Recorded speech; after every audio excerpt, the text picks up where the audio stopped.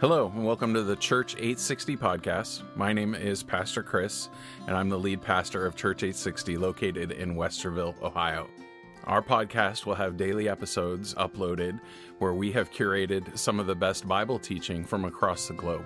We hope you enjoy today's episode. Father, we do thank you, we do praise you that you are an awesome God. We thank you that we can love you and we want to worship you, Father, all of our days. We want to follow you, Father, in all of your ways. We want to be able, Father, to seek after you. And I pray, Father, that we would be challenged to pursue you, Father, to chase after you and never let go. Father, life is hard. There are many difficult things that come in front of us, Father, and our options are slim on where to go, Father. We need you and only you. I pray, Father, that we would cling to, cleave to, trust in you like never before. Father, we thank you for your word. We thank you for your word that leads us and guides us and protects us. Help us to stay true, Father. Help us to keep our nose in your book, Father, so that we would always see your ways and not the ways of this world. Father, we do thank you and we praise you and we give you all the glory. In Jesus' name we pray. Amen. Amen. We have been going through some fun stories, if you would. We're in the dark days in the history of Israel. There's a dark shadow. It's called the wicked Queen Jezebel was the one that was ruling over the land. We saw Elijah butt heads with her. And she was so stubborn, even in the face of the miracles of Elijah calling down fire from heaven, doing great and wonderful things, and still she says, I want to kill you. Kind of like Sunday's sermon where they redoubled their efforts when they understood the truth, and instead of accepting God's authority, they just got tougher up against it. And Jezebel was that type of woman. She was a wicked woman. And Elijah was depressed and frustrated, and God took Elijah away in the chariot of fire, and he left Elisha to follow in his footsteps. And we're seeing Elisha to be a kinder, gentler kind of guy. We're seeing him start to work miracles of providing and feeding and the power of God there, not just to confront and to fight, but to give to us. And it's important we have that view of God, that God is there for us. And so just by way of review, we can start with chapter 1, and we ended last time in verse 7, but it's a powerful little illustration for us to see God's hand providing for us. It says, now there was a certain woman of the wives of the sons of the prophets, and she's got cried out. She cries out to Elisha, and she says, your servant, my husband, is dead. So she's a widow now. He was a godly man, though. And you know that your servant feared the Lord, but reality has struck home, for the creditor has come to take my 2 children to be his slaves. So it's an ugly situation. A great man of God, one of the guys that was one of the sons of the prophets, was a godly man. He dies, leaves his wife and the 2 kids behind, and reality is there that somebody's coming to take the children to be slaves. So you think we've got problems with debt? Boy, how about that? Times have gotten a little better, haven't they? But Elijah said to her, well, what do you want me to do for you? What shall I do for you? Tell me. What do you have in the house? What are your resources? And God likes to take our resources that we have and builds upon them. And he says, what do you have? What can we start with? She says, well, your maidservant has nothing in the house except a jar of oil. A little bit of value, not a whole lot. And then he said, go, borrow. So to borrow means you're going to get other people involved. Go borrow vessels at large. Go out and get as many as you can. Large vessels, yes, but at large. Just grab everything that's around. Go borrow large vessels for yourself from all your neighbors, even empty vessels. Do not get a few. And you shall go in and shut the door behind you and your sons, and pour out into all these vessels, and you shall set aside what is full. So she went from him and shut the door behind her and her sons. They were bringing the vessels to her, and she poured. And when the vessels were full, she said to her son, "Bring me another vessel." And he said to her, "There's not one vessel more." And at that point, the oil stopped. And then she came and told the man of God, and he said, "Go, sell the oil and pay your debt. Raise some cash, and you and your sons can live on the rest." So it's a beautiful story of God providing, a miracle starting to happen, where someone was needing something very tangible. There's a reality, a problem that faces us, and for all of us, we live our lives, and there's things that face us right in front of us. And we go, "God, yeah, I know the Bible says blah, blah, blah, blah, blah, but I got this issue here. What are you going to do about this?" And God is very much concerned about that problem you are facing. God, through the power of the Spirit, and yes, the Spirit, you can do all the words of prophecy and speaking in tongues and nice, happy feelings through the Spirit of God. But the Spirit of God also provides the tangible. And it meets our needs, and God wants to provide for us. And I like this because it's almost as if you read this, it's saying as to the amount of containers that were provided was the amount that the oil was given. So you'd almost read this and say if they had 26 containers of oil or jars set up, you'd get 26. If you had 27, you'd get 27. If you had 37, you'd have 37. And at that moment, it would stop. And it's true.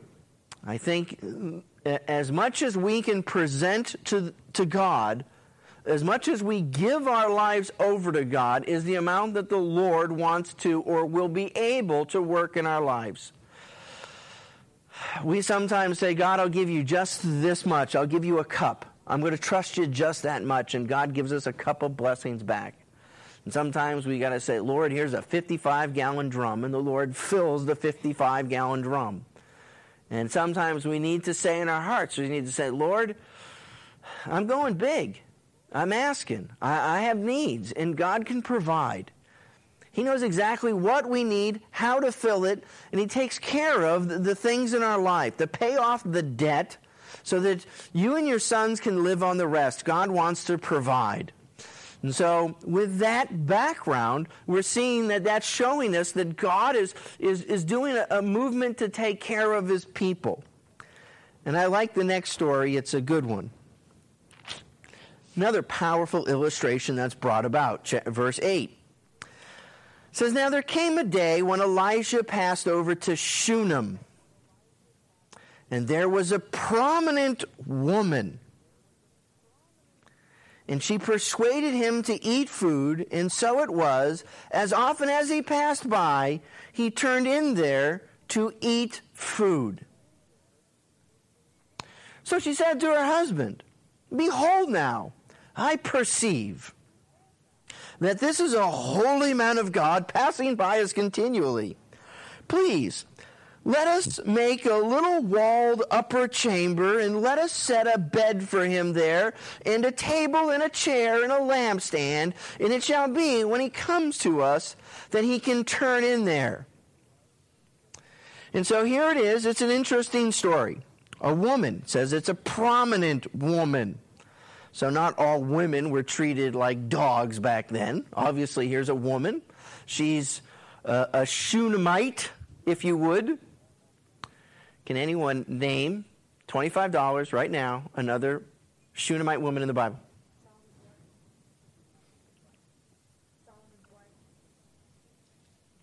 Close, but that won't give you any money for that one. It's it's Abishag the Shunammite, but it was David's woman that when David was an old man, he had this beauty contest to go get Abishag, and she got to lay in bed with David in his old age to keep him warm, and it was David's wife. Close. Solomon got her in the end. I'll give you $12 for that one. If you said David's bag of potatoes to keep him warm at night, I don't know that. She's the other beautiful girl. Good. That's bonus points, though. Did anybody else remember that? I don't know why I always sang a little song about Abishag the Shunammite. That way I could always remember it. But here's another Shunammite woman. She's also a prominent lady, and so she's saying, she's going, hey, we got this guy, he's passing through town, and it was just probably the process of Elisha to be, floating back and forth through town, and she goes, hey, why don't we build an apartment? Why don't we get something set up so this guy, can have a little place to stay whenever he comes by. Let's make him a little walled upper chamber, and let us bed for him there, and a table and a chair and a lampstand. And it shall be, when he comes to us, that he can turn in there. And so, one day he came there, and he turned into the upper chamber, and he rested. And then he said to Gehazi, now this is our first introduction to Gehazi. Gehazi is going to be his servant, it says, the guy that was his disciple, the guy that would pour water on his hands, just as Elisha did that for Elijah. Gehazi is following in Elisha's footsteps to say, I want to learn, I want to be with you, I want to be your disciple. And so obviously he's traveling with Gehazi. The two of them are traveling together. And it just says that he turned to Gehazi, his servant, he says, call this Shunammite. And when he had called her, she stood right before him. So she says, get up here. And he said to him, he says, say now to her, speaking to Gehazi to her, he says, behold, you have been careful for us with all this care. What can I do for you to say thank you, to be appreciative? Certainly there's some favor I could do for you. What would you like? Would you be spoken for to the king? Can I put a good word in for you for the king and maybe take some pressure off of you? Or maybe to the captain of the army. You got some criminals that are bothering you, and I could have some military strength at your disposal.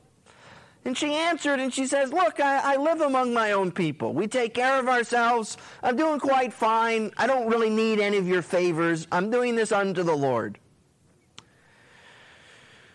So now he turns around to Gehazi and he says, what then is to be done for her? And Gehazi answered, he goes, well, look at the obvious, He says, truly, she has no son, and her husband is old. I'm sure they would have liked to have a kid. They need to have someone to carry on for the farm, to do the things that are necessary. Back then, a child was priceless. It's your retirement package, if you would. And he said, well, call her. Second time. And when he had called her, notice, if you would, that she stood in the doorway. First time he called her, she stood right in front of him. Second time he calls her, she stands in the doorway, a little hesitant. And then he said to her, quote, at this season next year you will embrace a son. Didn't ask her what she wanted. She didn't say she wanted a son. But he's going to promise her a child. And she turns around and she says, no, my Lord, don't even joke about something like that. No, my Lord, O man of God, do not lie to your maidservant. I don't even want to hear a promise like that. You're telling me I'm going to have a child? Whoa, don't go there. That's a big thing. And if it doesn't happen, I'm going to be heartbroken. And you could just hear her. She's probably been someone that's been trying and trying and trying. And every cycle, monthly cycle goes through, it's another time she's not bearing a child. It's depressing. It's frustrating. There's nothing worse if you've seen a woman that would love to have a child, not have a child. And here, she's looking at this and she says, don't even joke about something like that. We're past that point. We're getting old here. My husband's old. She goes, I don't even want to hear something like that. And notice, so she's really confronting this guy, and she's rejecting him almost. You can almost see a pattern. First, she's standing in front of him. Next, she's at the doorway. Now she's saying no. But nevertheless, God is going to hear her cry, work through Elisha, and the woman, it says, conceived and bore a son at that season the next year. So she has a child. Great things are happening. Just as Elijah had said to her, prophecy come true. So then when the child was grown, years later, he's getting to be a young lad. The day came that he went out to his father to the reapers. He's starting to be a young man that's actually starting to work and to produce. And he goes up to his dad one day in the field and he goes, "Oh, my head. And he said to his servant, the father cries out to his servant and says, "Get this kid out of here. Carry him back to his mother." He doesn't know what to do with him. Maybe the heat's getting to him. Send him home to mom. And when he had taken him, the servant, and brought him to his mother, he sat on his lap until noon and then died. Promised child from God, now dead. Mom's none too happy. So she went up and laid him on the bed. And where does she put him? She puts him on the bed of the man of God. She goes, "I had a little apartment upstairs. This is where I'm going to stretch out his body. I'm giving him back to the guy that started this whole thing." He sat on her lap and then put on. She went up, laid him on the bed of the man of God, and shut the door behind him and went out. And she called to her husband and said, "Please, send me one of the servants and one of the donkeys. We're going on a road trip, that I may run to the man of God and return. I'm going there, and I'm coming back, because I'm going to go speak to this guy." Now, I kind of find it interesting, because the husband's kind of clueless, right? And he says, "Why will you go to him today?" What? It's not Sunday? It's neither the new moon nor the Sabbath. And nevertheless, she said, "It will be well." Notice her level of confidence. So then she saddled the donkey and said to her servant, "Drive and go forward. Do not slow down the pace for me unless I tell you." So she's a driven woman of God, determined. So she's going as fast as she can, straight to the prophet. So she went and came to the man of God on to Mount Carmel. And when the man of God saw her at a distance, he said to Gehazi, his servant. So here the prophet's looking. He sees this lady riding up. He goes to Gehazi, his servant. He says, "Behold, there is the Shunammite. Please run now to meet her and say to her, 'Is it well with you? Is it well with your husband? Is it well with the child?' And she answered, 'Oh, it's well.'" So first, he sees her coming. He says, "Gehazi, you go head her off and go find out what's going on. It's not a good deal to, something's going on when she's coming at me. Go find out what the story is." And so she goes, "No, it's all fine." And notice what she's saying. She's going, "I don't want to talk to you, Gehazi. I want to go straight to the horse's mouth." And when she came to the man of God to the hill, she caught hold of his feet, makes a scene for a prominent woman, and Gehazi came near to push her away, like, "Get out of here." But the man of God said, "Interesting, let her alone, for her soul is troubled within her, and the Lord has hidden it from me and has not told me." He doesn't know what's going on. That's interesting. Elisha, the mighty man of God, who can do such great things, he's recognizing that God's not telling him the full story. And I like Elisha. He's kind enough and gentle enough to realize that just because I don't know the whole story, I better be open to see what's going on. And a lot of us, if we don't know, we want to blame God. We want to push things apart. But he's wise enough. And then she comes up and she goes, "Did I ask for a son from my Lord? Did I ask for this? I didn't ask for a kid. You were the one who came up to me. This was your bright idea. Did I not say, 'Do not deceive me'? I told you that if you're going to give me a son, you better give me a good one." And I like this. She's saying, I went to God. God told me what he was going to do. I'm expecting a warranty with this kid. And that's what she's saying. "Do not deceive me." So he realizes he's in this situation. He goes to Gehazi. He says, "Okay, Gehazi, this is what I want you to do. You gird up your loins, you take my staff in your hand, and you go your way.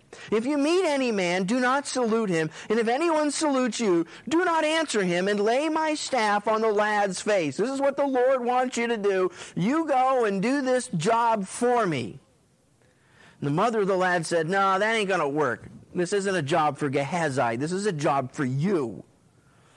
She says, as the Lord lives and as yourself live, I'm not leaving you with just a promise. I'm not going to let go of you. So he turns around and he arose and followed her. So then Gehazi passed on before them, and he's going to get there first, and then he's going to travel with this lady back so Gehazi can make better time. So Gehazi passed on before them, and so he gets there, he lays the staff on the lad's face as an obedient servant, but there was no sound or response. Didn't do much. The kid's still dead. So, did what he was told to do, so he returned to meet him and told him, the lad's not awakened.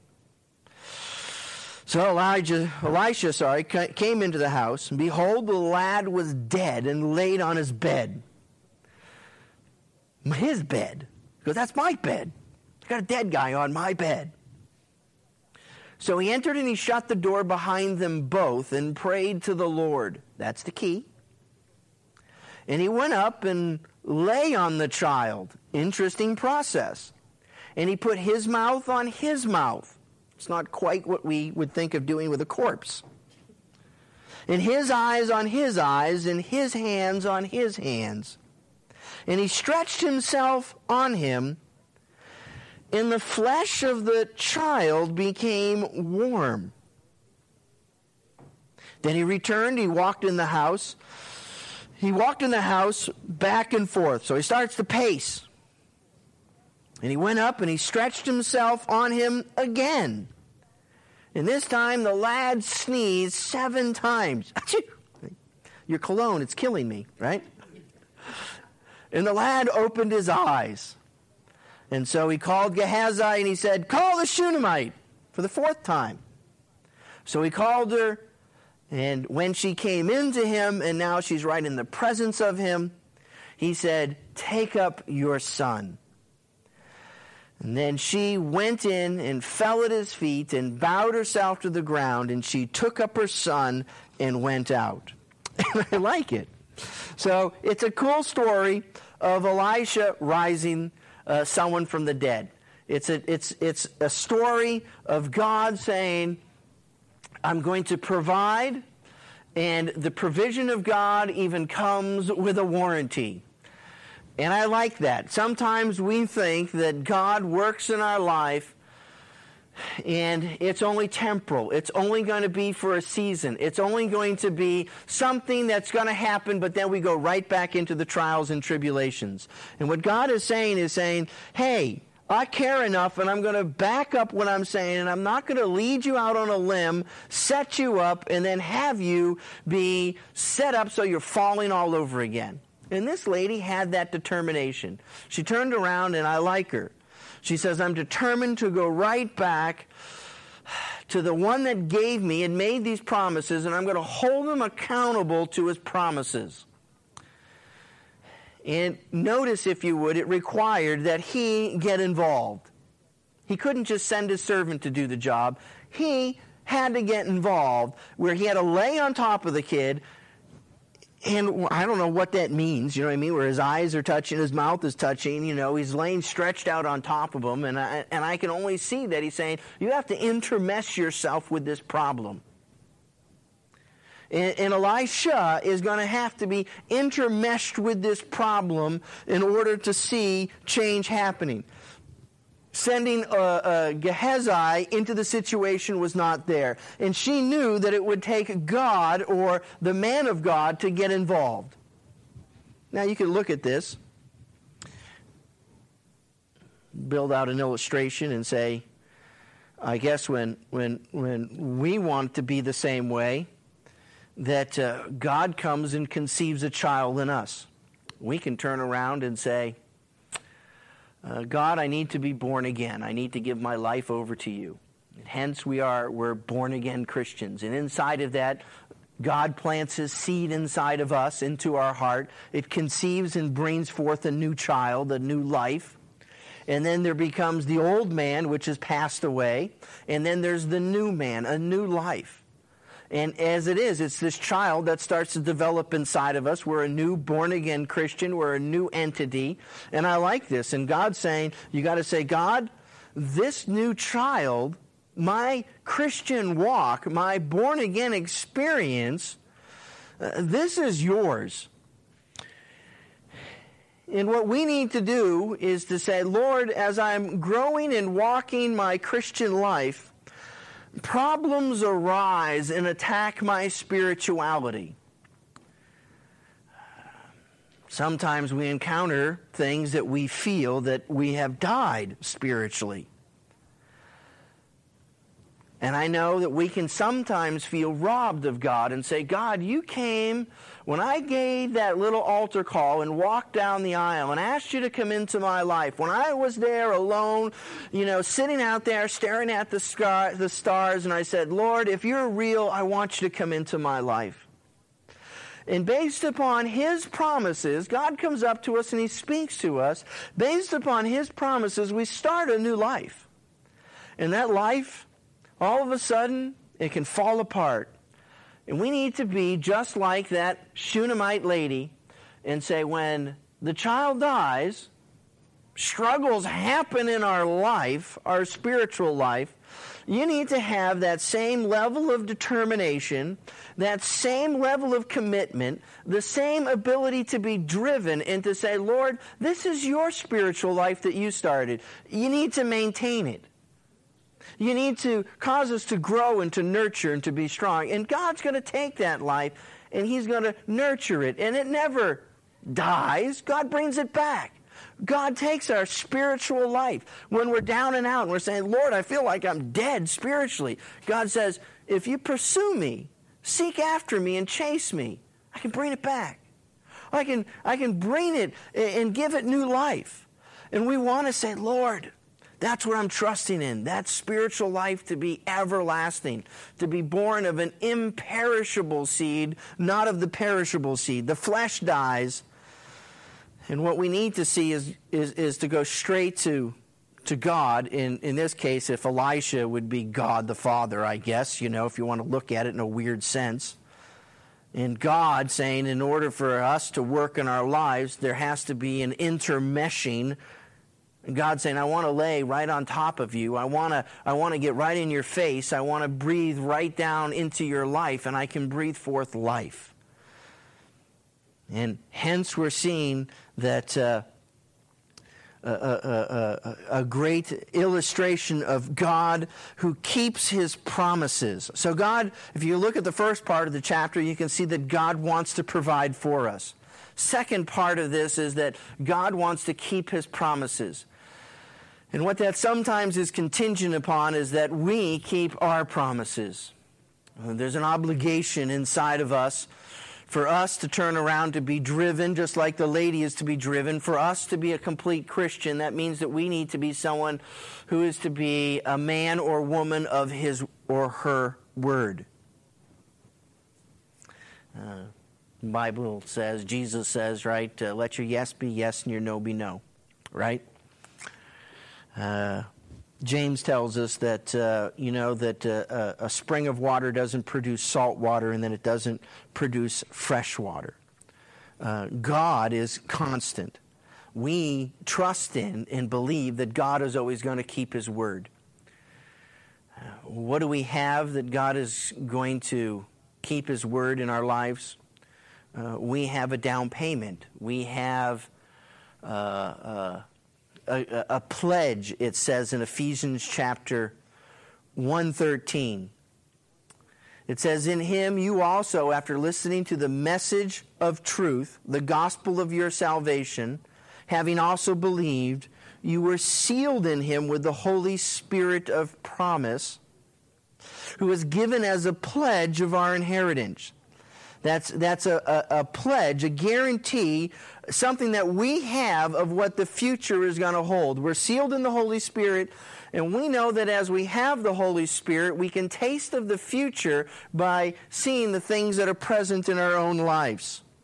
God wants us to understand that He has given us a taste of the future, that spiritual person that is alive. And He wants to say that I'm going to back it up with a warranty. He keeps His word. It says in Hebrews 10:22, "Let us draw near with a sincere heart in full assurance of faith, having our hearts sprinkled clean from an evil conscience and our bodies washed with pure water.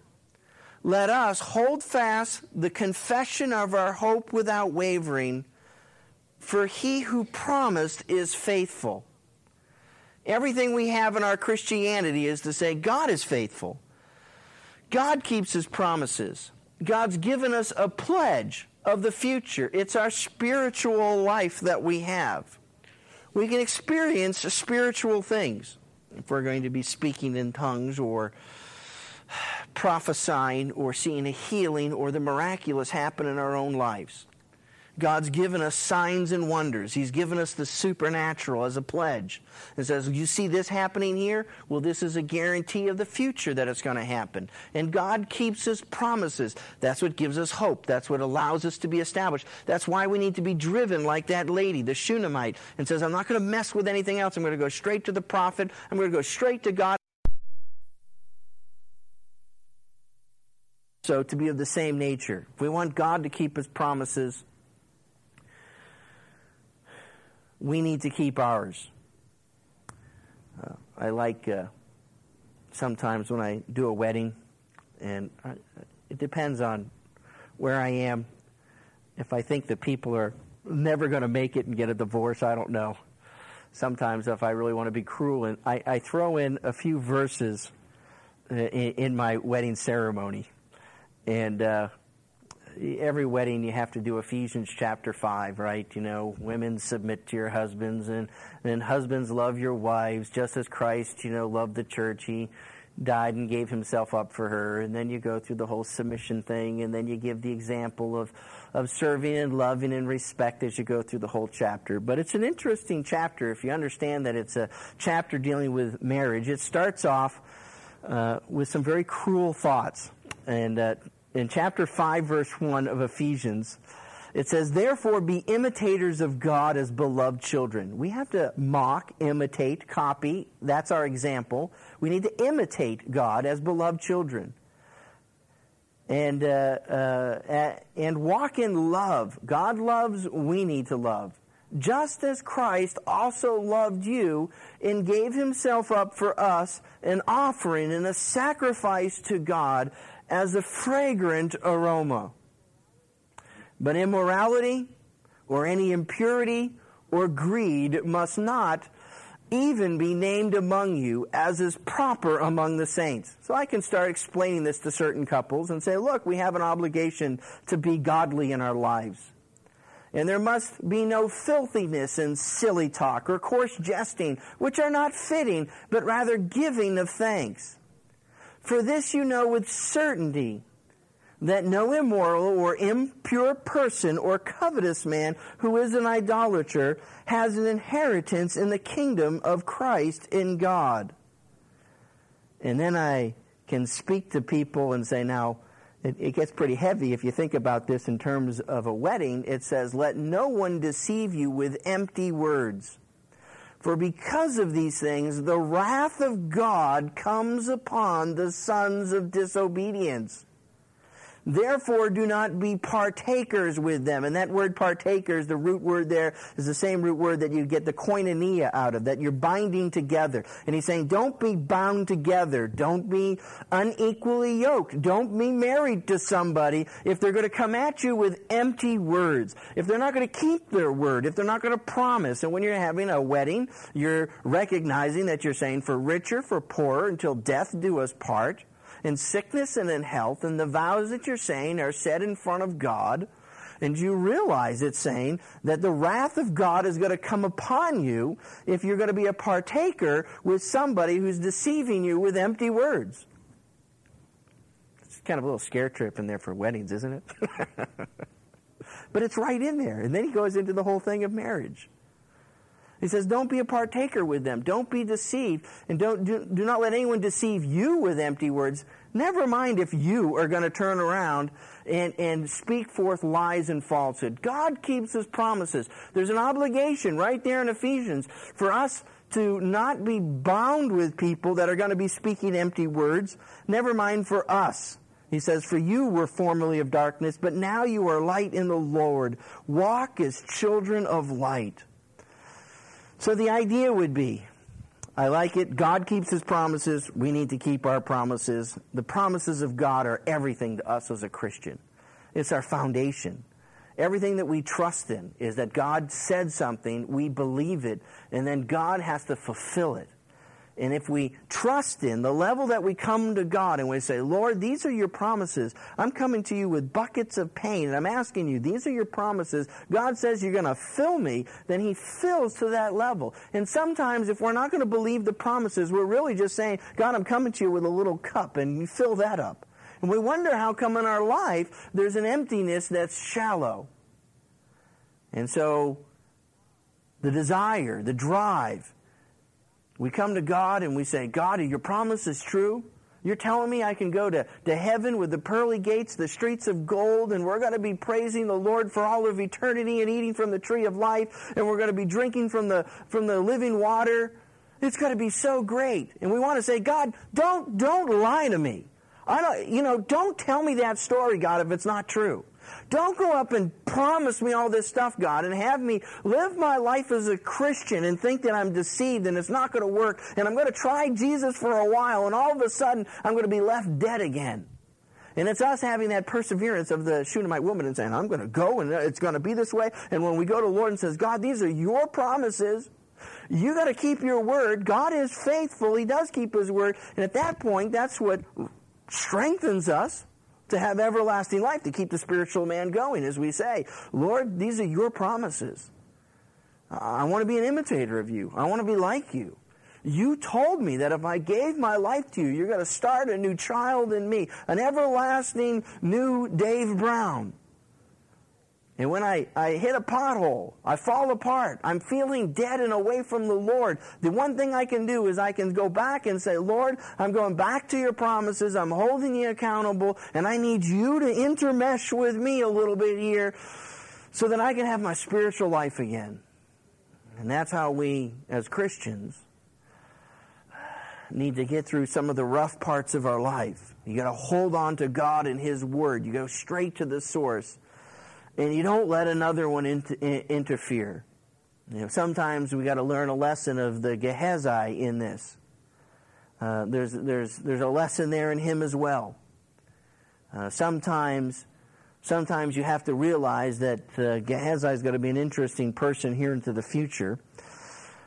But in this part of the text, he's a faithful servant. But even as faithful as he is, he cannot raise the lad. And if we're to learn a lesson of that, sometimes you and I need to learn a lesson that there's sometimes people have a problem and they need to go to God with it, and there's nothing that we can do as a middleman. And if Gehazi is a middleman, the servant, and Elisha says, you go do this and you go do that, it's not going to do anything. And sometimes we need to recognize it's not just throwing the stick on top of the guy. It's not just saying the magic chant. It's not us doing anything for him. We need to sometimes recognize and say, God, there's nothing I can do here. I can't, whatever's happening with this person, they need to go to you for. And wise counsel needs to say, brother, you need to just get on your knees before the Lord. You don't need an answer. You don't need me to tell you anything. You know what the answers are. You know what God's telling you to do. You need to get on your face before God and get right with God. And so we watch an interesting illustration, and hopefully we don't want to be as the lady's husband, who was clueless and said, what do you need to go to that guy for? You need to say, we need to be dialed in. So then we can end with another powerful little story, couple little stories. Verse 38, and it says, when Elisha returned to Gilgal, after he raised the child, he's going back home, it says there was a famine in the land. So it's now getting scarce. hard to find food to eat. And as the sons of the prophets were sitting before him, he said to his servant, "Put on the large pot and boil stew for the sons of the prophets." And then one went out into the field to gather herbs and found a wild vine and gathered from it his lap full of wild gourds and came and sliced them into the pot of stew, for they did not know what they were. So they poured it out for the meal for the men to eat. And as they were eating of the stew, they cried out and said, "O man of God, there's death in the pot." So they're saying, these gourds are poisonous. It's going to kill us. Someone threw something raunchy in there. You're going to die. So they were all unable to eat. But he said, "Now bring meal." And he threw it into the pot and said, "Pour it out for the people that they may eat." So it could have been cornmeal, some type of wheat or something. They throw that into the pot, and somehow or another, whether that extracted out the impurities or it's something miraculous, they poured it out in the people that they may eat, and there was no harm in the pot. So God is more than able to make up for our delinquencies. Sometimes we go out and we grab hold of some wild gourds. We don't know what it is, but we have the best intentions. So in the light of God's provision, not only does it come with a warranty, but he makes up for our delinquencies, the things that we just don't understand. And I like that. This poor guy's like, I didn't know what was going on. I just did what you told me to do. And God covered. God provided. You can look at the meal. Chuck Smith does a little story on that, on how the meal is God's word. And God puts his word into a poisonous situation, and it brings about purity. Inside of God's word is where you get the promises of God. And God says, my promises are what's going to be saving you from the poison of death. Another short little story, it says, "Now a man came from Baal Shalishah and brought the man of God bread of the first fruits, 20 loaves of barley and fresh ears of grain in his sack." So there's 100 guys there, we're going to find out. He's bringing in 20 loaves of barley and some fresh ears of corn in his sack. And he said, "Give them to the people that they may eat." So he's taking and he's tithing of his first fruits to the Lord. And he's given it to the prophets to feed them. And his attendant said, "Well, what will I set before 100 men?" So he's saying, look, there's only 20 loaves and a few ears of corn. Is it going to feed 100 guys? But he said, "Nevertheless, give them to the people that they may eat. For thus says the Lord, they shall eat and have some left over." So he set it before them, and they ate and had some left over, according to the word of the Lord. And so here you're watching Elisha perform some pretty big miracles, and here he's also doing the same miracle of Jesus, if you would, where Jesus had 5 loaves and 2 fish, and this guy, it's not quite as spectacular as Jesus, but it's up there. He took 20 loaves and a few ears of corn, and he fed everybody, and there was some left over. And if you're with us just through Mark, when we see the times that Jesus is feeding the multitudes, it gives us the idea that God is a limitless resource. And so many times we look at our lives and we say the same thing. God, I know you can only do this much. God, I know I can believe you. If I have a cold, I'll pray for you to heal a cold. But if I got cancer, I can't believe that you're really going to heal my cancer. Well, I guess I could take cancer if it's, I caught it early enough and I took a little chemo, then I guess it would be all right. But, if the doctors came up to us and said, your cancer's so way blown out of proportion, you now have got, 2 weeks to live. Well, God, you can't do nothing then. And God says, yes, I can. I can heal, I can touch, I can do anything at any given time. God is a limitless, unlimited resource. And so as God wants to provide, the woman with the cup with the oil, God wants to say, I'm going to provide and it's going to be a constant. It comes with a warranty. God's saying, I want to provide, even in the midst of your delinquencies and your idiocies where you have made mistakes. And so many times we feel that way. We say, Lord, this is my mistake. I deserve this. It was my fault, God. God, I did something wrong and I deserve my punishment. God is saying, no. I want to provide, I want to take care of, and I want to love. And I like how all this wraps together because he's doing this right in the midst of the reign of Jezebel, the wicked queen mother. In the midst of real problems, people dying, ladies' husbands dying. These are tangible things that we face in our life. And God is trying to tell you, he says, I see what you're walking through. I see the problem you're facing. I see your boss that you can't get along with. I see your financial situation that you're struggling with. I see your car breaking down and you have no way to get around. I see the situation. Trust me with it. I will provide. I will take care of. I will do the things that are necessary. God can do the supernatural, and he wants to speak to you, and he wants to take you to a new place in your life where you can say, Lord, I need the power and the strength in my life, and I'm trusting in you. And God comes through. God comes through in so many ways that he wants to touch and to heal and to minister. Amen? Anybody want to argue? It's a good little chapter, though, huh? I like the fun things. We do thank you. We do praise you for being an awesome God, Father, for working in our lives and for touching us and moving. Father, we need to be dependent upon you, Father, because you are a God that provides. You have taken our life, Father, and our life, our spiritual life, even comes with a warranty. You are worthy to be trusted. You are worthy, Father, of praise and thanksgiving for all the things that you have done in our life. Father, if there is someone here that is struggling, somebody here that is looking at an empty cup, Father, I pray that they would come to you with an open heart and to ask, that you would provide, Father, and to do the supernatural. Father, we need you in our lives. There are many things in my life, Father, that I just need to look beyond my shallowness, Father, and to ask you to fill to the depth that you can. Father, we are humble servants of yours, Father, and we want to be driven to pursue you, seek after you. Father, you have provided so abundantly with us for a place to stay. You have taken care of us through many of our own delinquencies and some of the things that we deserve to be punished for, Father. Your mercy has provided for us. I pray, Father, you would just continue to move and to change, that you would touch that person that is here tonight, Father, that is crying out to you, Father, that you would move in a supernatural way in their life. Father, we thank you for your word that cleanses us and purifies us. We thank you for your promises. I pray that we'd always trust in those, Father. We just give you all the praise and all the glory, Father. In Jesus' name we pray. Amen.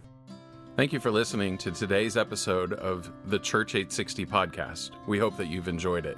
If you have, we ask that you would like and subscribe to the podcast so that you can get daily updates. If you'd like to know more about Church 860, please visit church860.com.